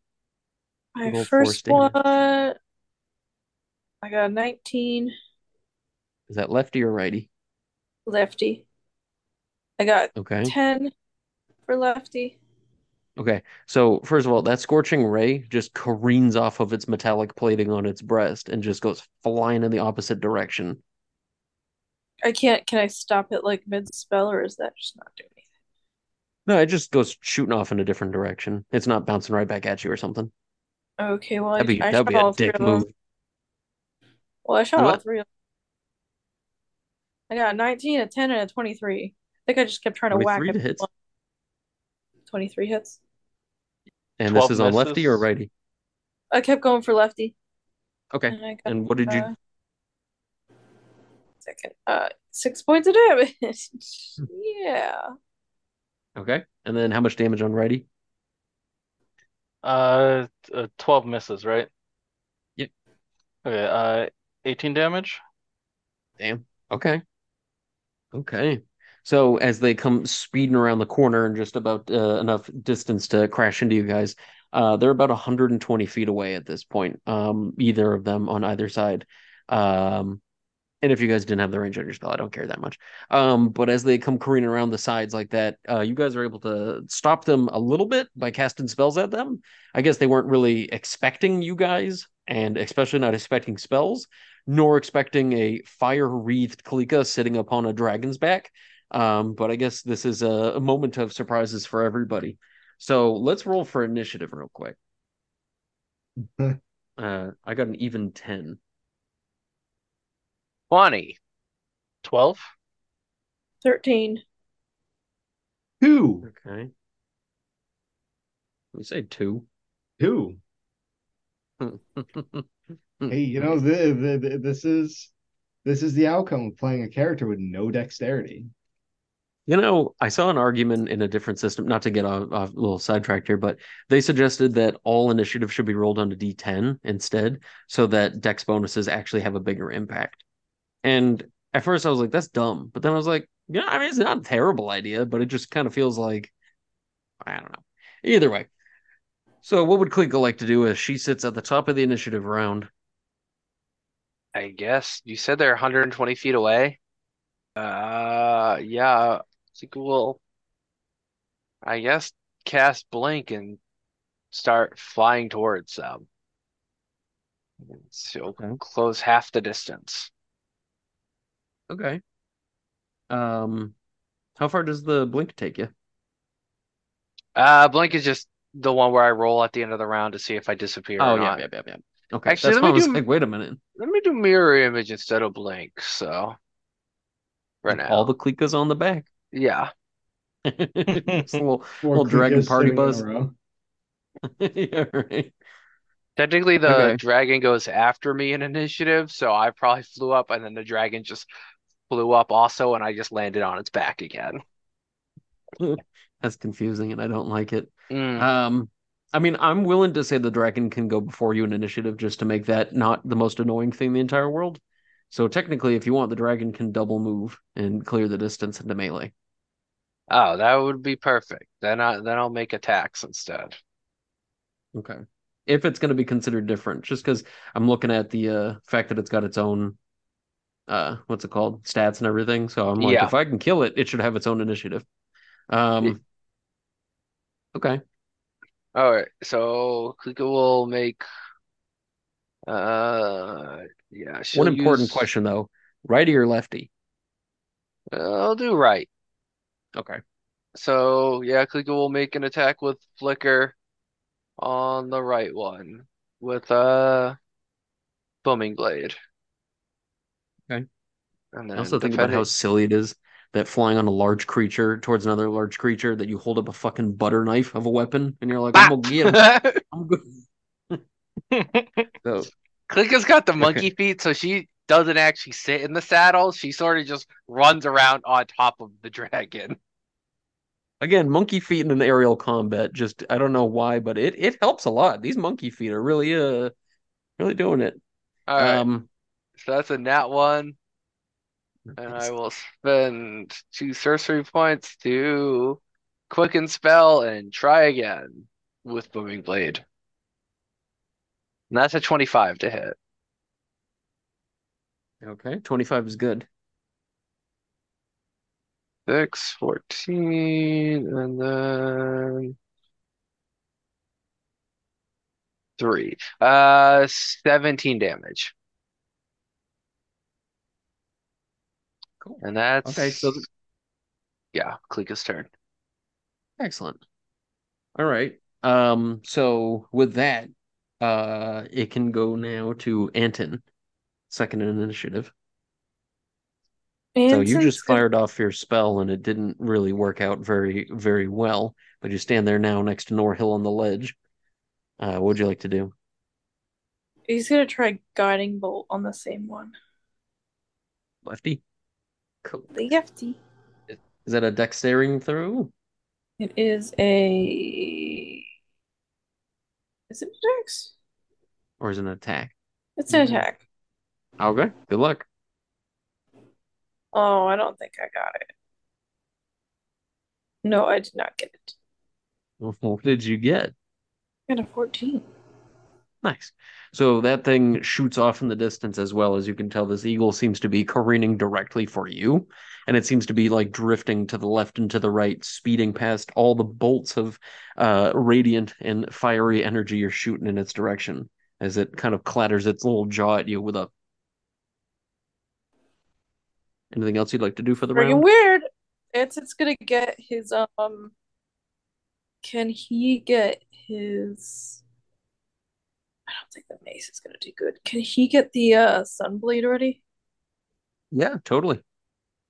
So you hold it up before you, commune Yeah, with the illuminator. The illuminator plugs it in for you, and the blade erupts in radiant light. Unfortunately, you're holding the blade when it does so. oh, no. Never could get the hang of melee combat. Yeah. Okay, and I suppose now, if that's the end of your turn, it goes to Jarzak with a 12. Okay, Jarzak's gonna cast Eldritch Blast again. They're still 120 away, right? Yes, sir. 25 to hit, That's good. 17 to hit, That is not good. and a crit. This is all going to right, by the way. You get 3 attacks with that? Is Now that I because do, you're yeah. 11? Yep. No. See, now I see why people love it so much. I mean, I hope it's fun because most of the time warlocks just end up eldritch blasting every round. It's gonna be 24 damage. Jeez. Okay. So at this point, the thing looks like half of the metal that's holding it together is sort of splintered off by the wayside before it's even been able to make contact with anybody over here. At least righty. Um, And okay. with that, Jarzak's gonna move down the hill a little out of their sight. Okay. Perfect. If you'd like to, you can roll for a stealth check to do that. Luckily, oh my God. Okay, I'm sorry. I can't not have the DM screen down for this one. I have to roll at advantage because technically these things are birds of prey here. I got 2 20s on that perception check. So no, you don't hide. They watched you go in there. You had a blinking light over your head with an arrow, and they watched it. It's not often I double crit on advantage. Super didn't need it, but I mean, my 7 could have definitely beat it if you didn't crit, for sure. I mean, yeah, he'll just move away enough, but yeah. yeah. Okay, so He's still wearing like clunky armor and stuff, so his like I have disadvantage on stealth. He was just trying to um like make it so they can't see him exactly. So if they want to right. target him, they have to like go there first and then locate. Yeah. Which they Okay. could, but There are a lot of excuses. So with that, no, I'm just kidding. So Righty is going to begin the round for our flying friends here. Hey, hold Righty on. is You skipped Norhill. no Norhill got what 2? Is Yeah, that what you said? yeah. Yeah, I got Oh, 10. I thought they already went this round. Never mind. Nah. No. They started the round by entering the area here. But yeah, so what I'm gonna need is a Constitution saving throw from Kleeker. And I suppose technically the dragon as well. Chromatic dragon here. All right, Klika got a 30. On a Constitution saving throw. Yeah. You Uh, know, you is this know. to be charmed, frightened, or poisoned? No, it's not. Okay, I just want to make sure. Just a fucking 30. Does that overkill carry into the next saving throw? Is that how that works? And Take a beat. the dragon got a 17. Okay. So the hawk before you just sort of starts screeching in that very penetrating tone as it does. And as it does so, you can feel it sort of reverberating in your own skull.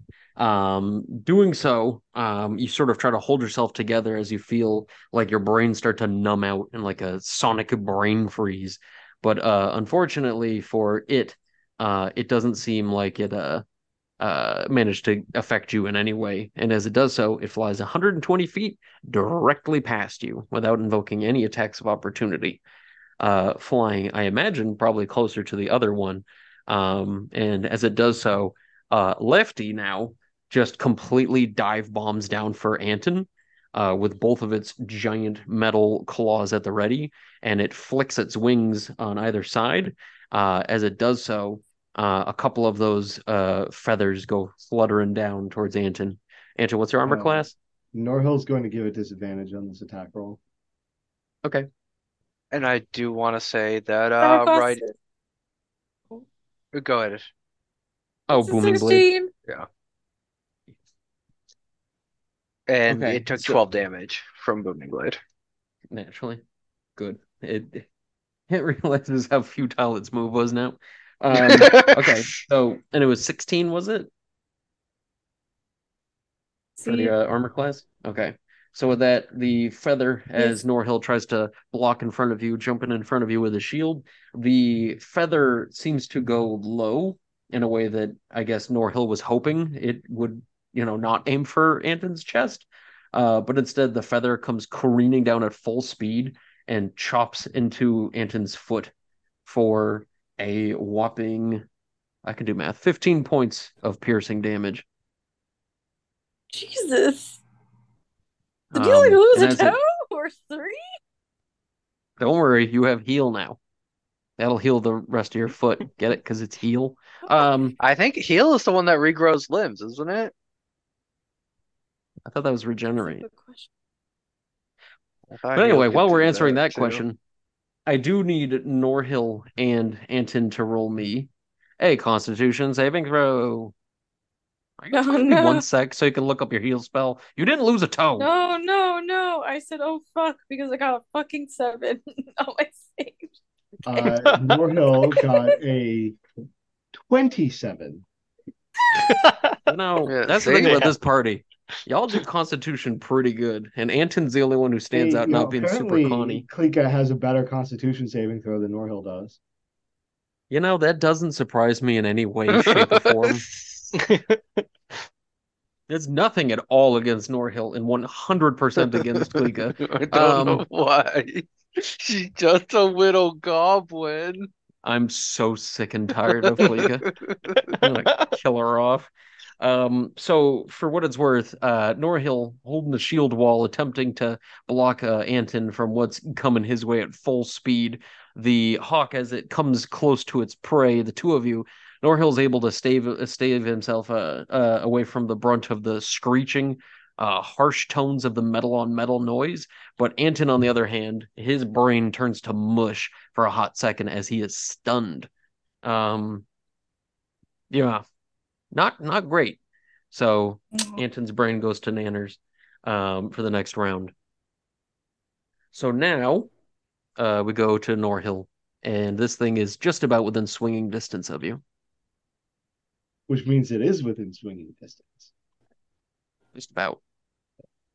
So first things first, Norhill is going to spend a bonus action to make his first attack a feinting attack, and Okay. thereby gain some extra damage and advantage on the attack roll. Okay. Very well. So that is going to be a 26 to hit. That's good. I like thinking that the feint to your attack is that blocking and trying to cover your ears from the screeching, the thing starts reaching in for Anton, and you just like use the shield itself to bop in at it, tricking it into thinking you're ducking. Well, it works for me. So that is going to be um, your description. You forgot how much damage it was.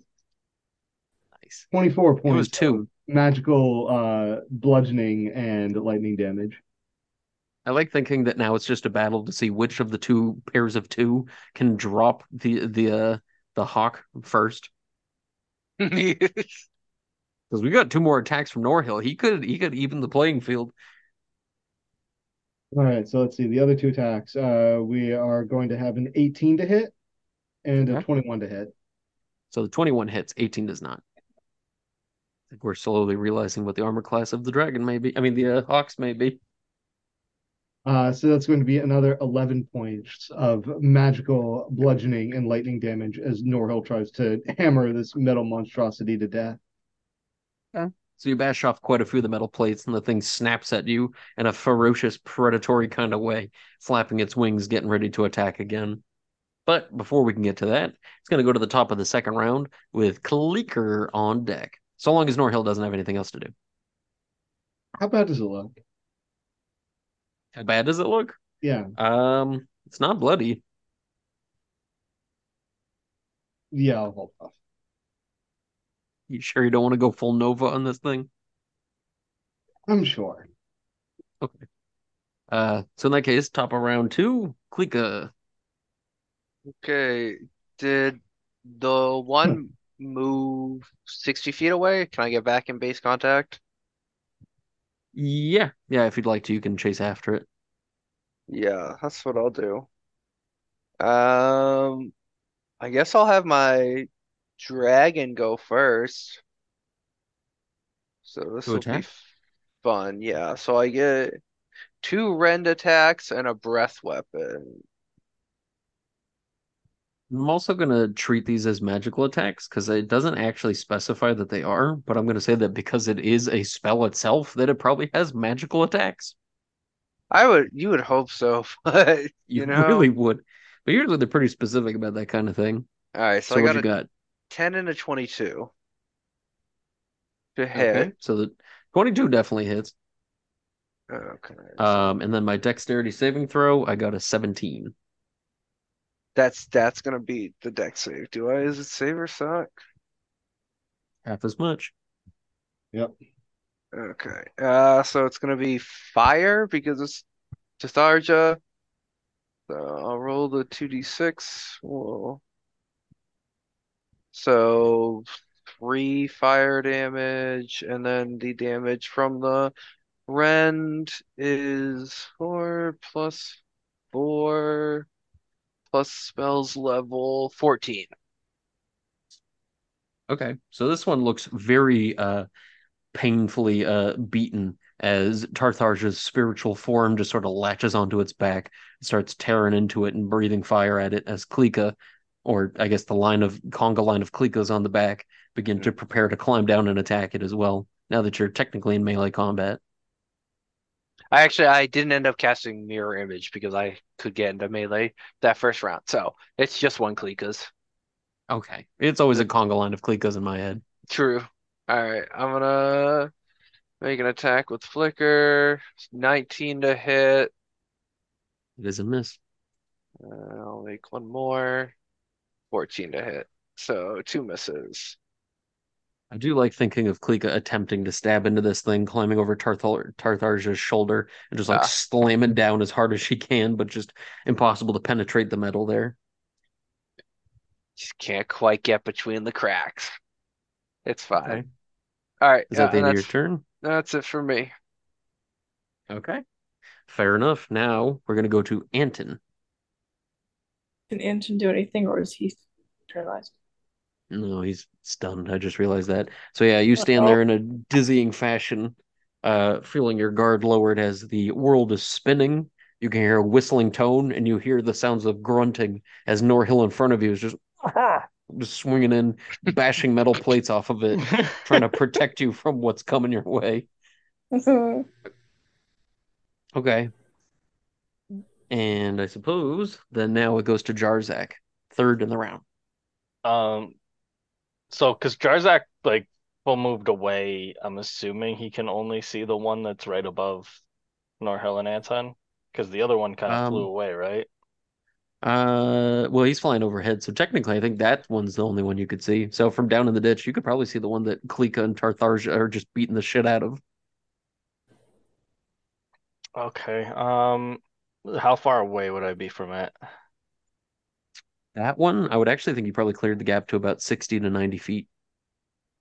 My Pythagorean theorem sort of mathematics here are a little rusty, but I'm actually Oh, thinking you're way closer now. oh, that's not great. Jarzak's gonna full move away again and cast. Oh, he'll cast Eldritch Blast and then full move away. Float down to the very bottom of the crevasse and just fire it up from down below. 25 That's a hit. and 27. My first one was a That's miss. damn. Uh, All right. Do you got what it takes? that's gonna be 14 damage. 14 damage is a kill. How would you like to describe your kill? Because technically, I mean, I guess the way I've seen it is Tarthar's just sort of latched onto the thing's back and is tearing into it, and Klika's hanging over his shoulder, just tink tink tinking at the back of its neck with a knife. Yeah, the Jarzak like just flying down the the ditch is just like flying down, and as he's flying, he just shoots off a couple Eldritch blasts at it. I And like thinking the. I'm sorry. yeah, no, go ahead. I was gonna say I like thinking they sound like fireworks when they shoot out, and they just make that little poof noise, and it's just like, Oh especially from yeah, down like the out of crevasse the where it like tube. echoes off the walls, right? Just boom, boom, just go flying up from below. Nobody has any idea where Jarzak is. He's just in the darkness, just fucking Bane down there. But anyway, go ahead. Yeah, no, that's it. And yeah, they Well, where just did pop off and kill the eagle. I mean? Easy Does it peasy. shatter? Does it crash to the ground? I imagine it would just like the force would just like knock it out of Tartarja's grip and just it just falls to the ground. Okay.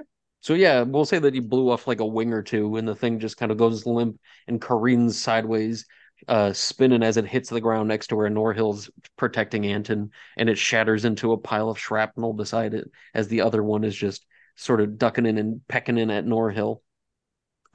And I suppose that's the end of your turn, right? Yeah, and then I'll finish my move away. Even further, running full speed out of there. Oh, Okay. can't be So hit.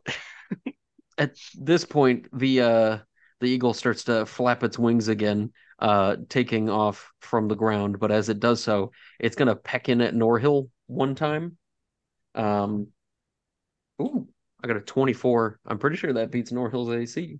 Yeah, but Yeah. I'm going to use a reaction because it has been my turn to spend a warding maneuver. Okay, Uh, my AC is now 25. you son of a bitch. Well, okay.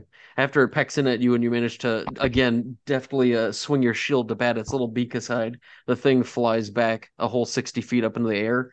And from its height at full distance away from you, is your AC 25 for the rest of the round?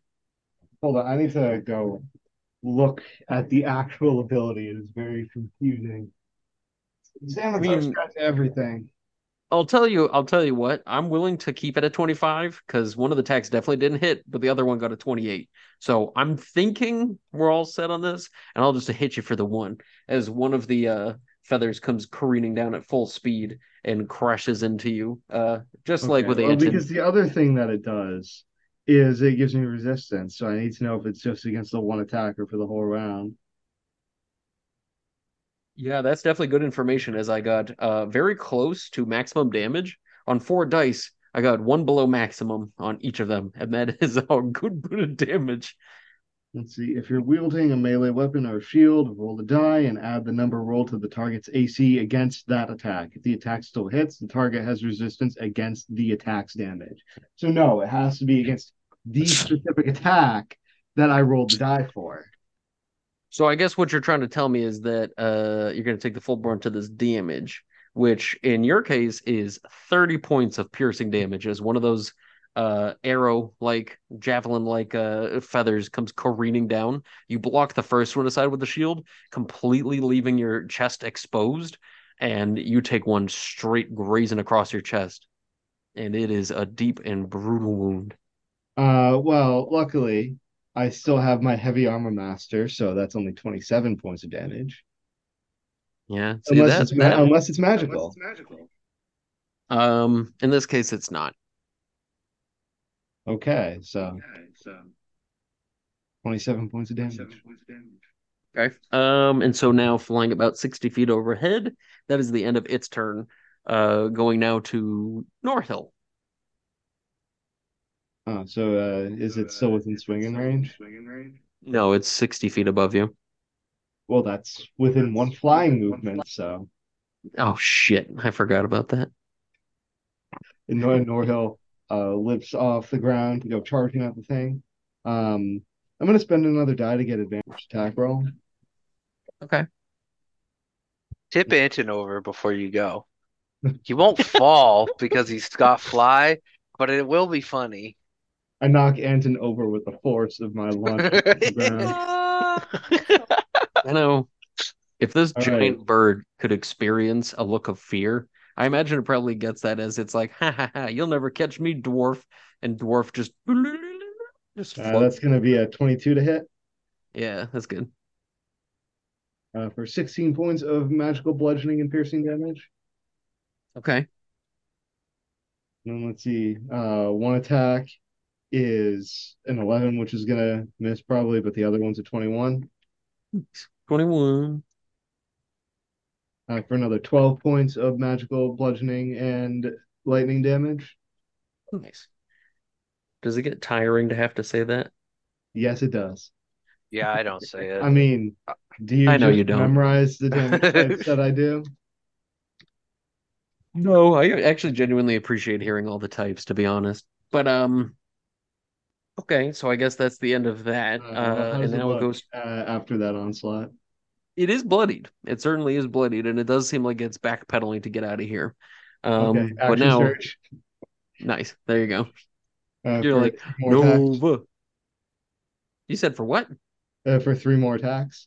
I thought you said 4 attacks. I'm like, what the fuck? How did you get a +1? What the shit happened there? Is this a dwarf ability? No, he Nope. just wants one. Yeah, right. He's going to take it. Unfortunately, I'm pretty sure only one of those attacks are going to hit with a dirty 20. Yeah, that's what I was hoping for. I All mean, right, this one is going to be goading attack. Don't you run away from me. Um, let's see.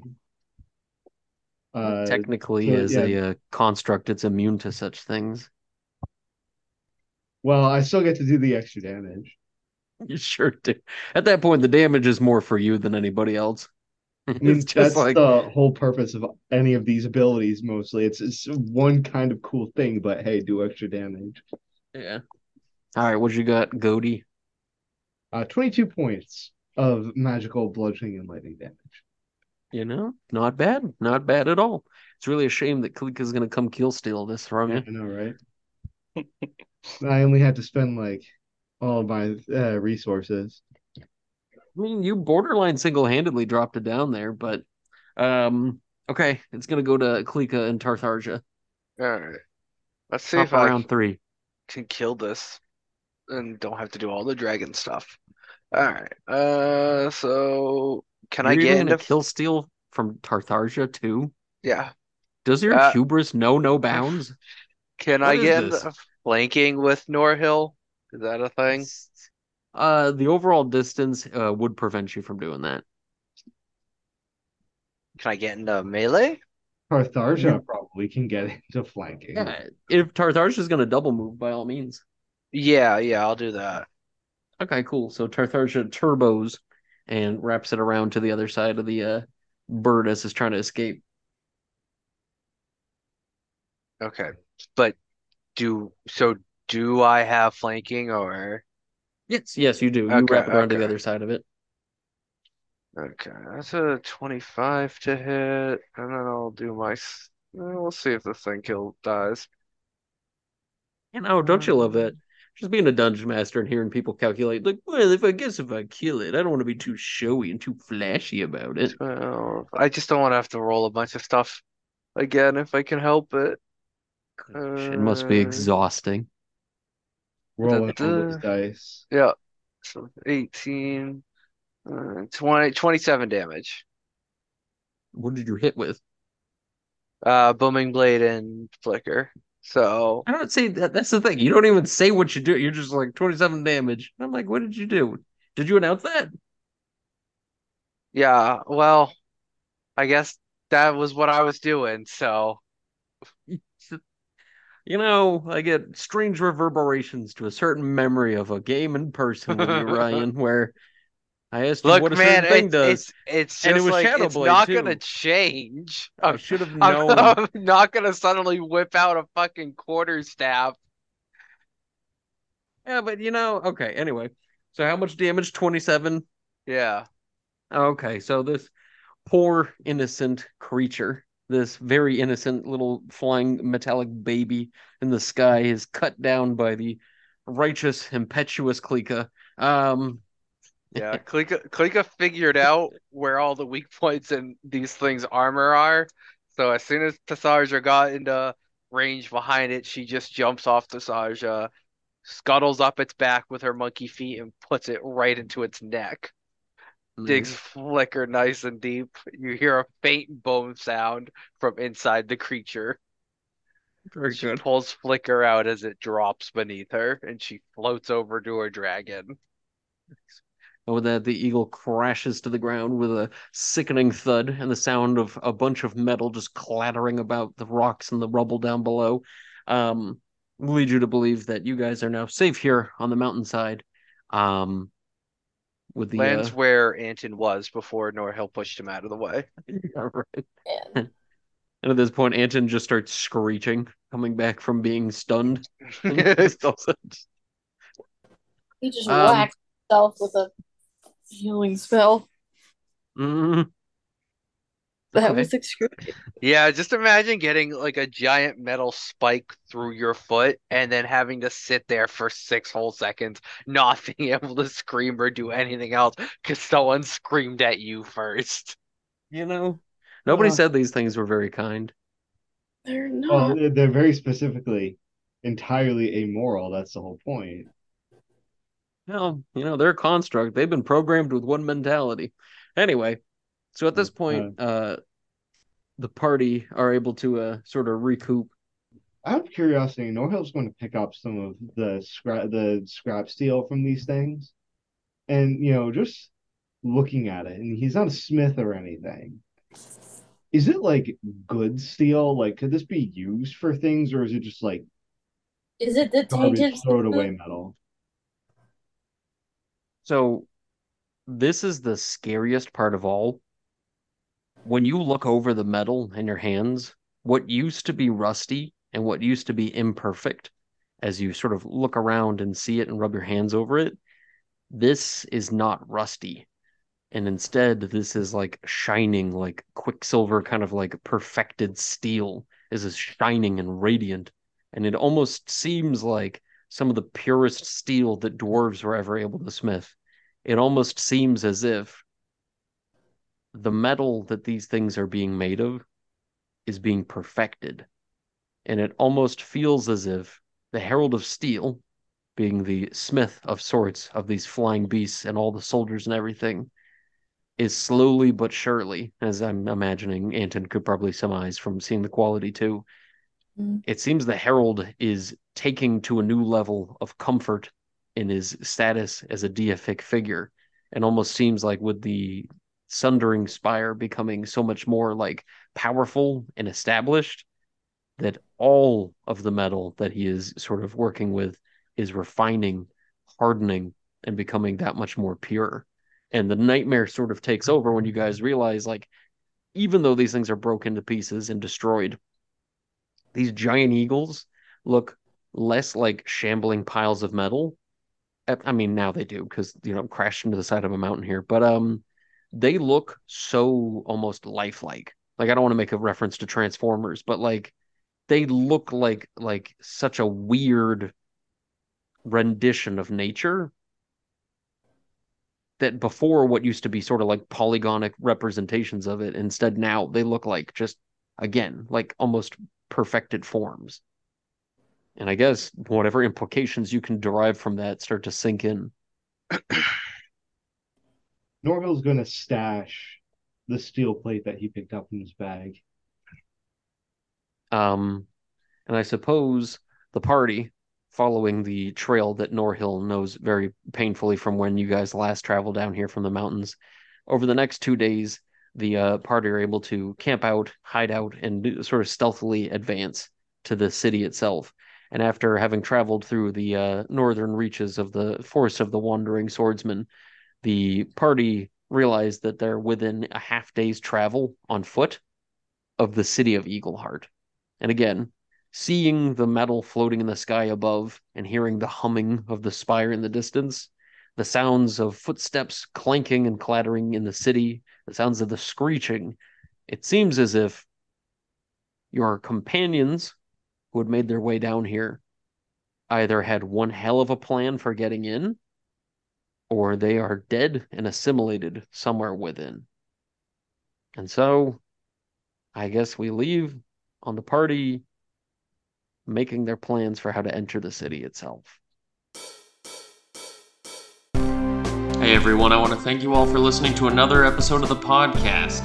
It really means a lot to me to have everybody listening in, and if you have anything you'd like to say, any comments or anything like that, shoot me a tweet over at ygrognard on Twitter, or you can even send me an email at younggrognard@gmail.com.